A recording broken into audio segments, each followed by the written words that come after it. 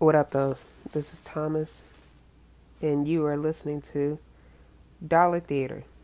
This is a new podcast that I'm starting through my company, 1127 Media. The point of this podcast is essentially taking movies that I find from either the dollar store or pawn shops, movies that people may not have heard of, and review them. And so here we go. All right. The first film that I'm going to be reviewing is Paper Soldiers. Now, Paper Soldiers was from Rockefeller Films. If you know anything about the history of hip hop in the early 2000s, you'll know that Rockefeller with Jay-Z, Damon Dash, and Biggs, they were sort of like a three-headed monster. And Jay-Z did the music. Biggs took over for the music after Jay-Z retired, and then Dame Dash was very big into Rockaware, the fashion line, and this Rockefeller Films. And so this movie, Paper Soldier, stars Kevin Hart. He plays Sean. Sean has his friend named Birdie, who is looking to come up on some money. They are all broke, and Birdie recommends that they do B&Es, or breaking and entering. And after Sean's mom dies and the bills start piling up, Sean takes him up on his offer, and then hijinks ensue. He's reintroduced to Stu, played by Beanie Siegel, who just got out of prison and has a very hard time staying out of jail or out of trouble. And so they butt heads because Stu likes to do things very brashly and is very hot-headed, and Sean is more laid back in that way. This film is a comedy, and I believe it's actually the first film that Kevin Hart's ever been in. One thing about Damon Dash is that he can recognize talent. He's the one who gave Lee Daniels the opportunity to make movies, to direct his own films. Same thing with Kevin Hart. He put him in the first couple movies he did way before Will Packer, way before him teaming up with Judd Apatow. He was running with Dame. And they're great cameos. The crazy thing about this movie is just that it says that Jay-Z is listed as one of the stars of this movie. Jay-Z is literally in this movie for, I'd say, a minute, maybe. And it's just him nodding his head in the studio. There are no speaking lines, especially if you don't count his song playing in the background. But anyways, this movie is funny. I'll say that. It is co-written by Charlie Murphy, who also plays Johnson, who's sort of like that racist cop, akin to the scene in Boys in the Hood, are infamously spoofed by Bernie Mac in Don't Be a Menace. And so Johnson, for whatever reason, hates what he calls niggas, and just wants to lock up as many as possible. And so he and his partner is trying to track down these two groups of people who are doing these breaking and entering throughout the city. Sean is way over his head at this point, but he finally hooks up with a character played by Capone. Capone is a rapper who teamed up with Noriega back in the day. Anyways, Capone and the guy from A Walk to Remember are sort of like the OGs in this. They've been robbing for 10 years. They are not loud. They aren't flashy. They move in silence and only take cash and diamonds, like things that can't really be traced back to them. And so Sean gets down with them. He butts heads with the underling, the guy from A Walk to Remember.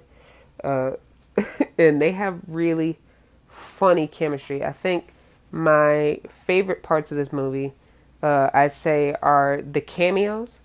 Like, there are cameos from Cameron before he did Paid in Full.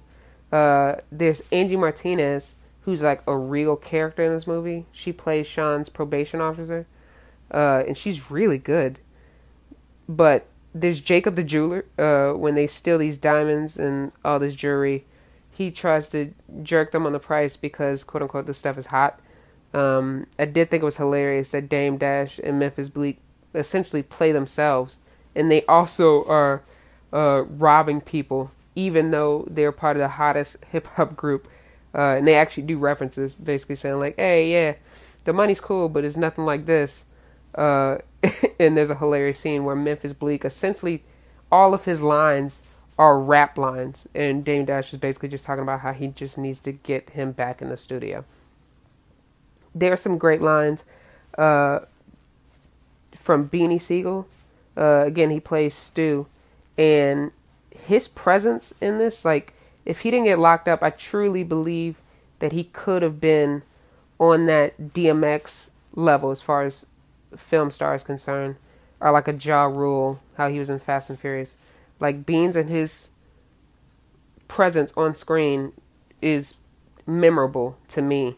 I think my favorite performance of his is State Property 2, actually. But in this movie, he has some lines that I think are just either funny or so odd I had to write them down. The first one is, "You see these around my neck? These ain't Christmas ornaments. These my kids." And then him trying to bully Kevin Hart's character into going in, and instead of just casing the place out and then coming back later, he's saying, "We're going in because you want to go in." And then Kevin Hart hilariously just is like, yeah, I don't know what I was thinking. Of course, I want to go in. And he keeps saying how much he's a locksmith and how he knows how to do this, but then just immediately breaks down the door. And it was unexpected for me, and I thought that was hilarious. And when Sean's white friend objects to robbing a famous rapper's house when they find out that is the rapper Gallon, who the white person says is bigger than Biggie, Stu replies, "Gallon is bigger than Biggie? Then if he don't know, now he know, nigga, he getting robbed." Like, the way he said that was funny. But I think by far the funniest part in this whole daggone movie was whenever Charlie Murphy and Kevin Hart have a scene together. There's a scene where they're trying to, it's near the end of the movie, they're trying to catch him. They finally catch him. They put him in a room and is interrogating him. And Kevin Hart at first is staying strong. He's not going to snitch. He's not going to do anything. He's balling up the paper. He seems like he knows what he's doing. He's like, "I don't have a lawyer. I'm not signing nothing." And as him and Johnson's partner is talking back and forth and saying like, "Hey, I'm not going to do this. You're going to do this, whatever. Charlie Murphy's character, Johnson, pours some, I think it was water or oil on his hand and just gives him a pimp slap. And Kevin Hart's reaction to that is like classic Kevin Hart. It's crazy that it was his first movie because he knew how to act in that manner that was just so like laugh out loud belly laughter. All right. Now I get to the part where I rank the movie. I do want to say that the categories are, I would see this in a movie theater, I would rent this or stream it, or I'd buy it in one of these bargain bin, Dollar Tree, pawn shop, that type of thing.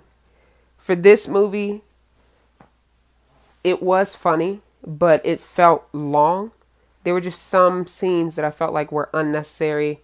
There was this random, like, gratuitous scene where you just see these women engaging in a threesome for no reason. It was awkward. And just some of the performances, you could tell you could tell they weren't as trained as traditional actors were. The story sort of got bogged down in between the second and third act. The first half I felt like was really strong, but after they started getting over their head, I felt like it slowed down tremendously. And So I would say, I'd say streaming. I'd say I'd stream it or rent it. I would not buy this in a movie theater. I know it was made in like 2002, but still, it just wasn't good enough for me to pay $10-15 for a movie. But it definitely was good enough if I had some friends over, friends over, and wanted to have like a movie night, like a fun movie night, and be like, oh snap, Kevin Hart, he's funny, and just pop it in. That'd be great. So I'd rank it rent or stream. And that's it. Thank you so much for checking out the first episode of Dollar Theater. And I'm out. Peace.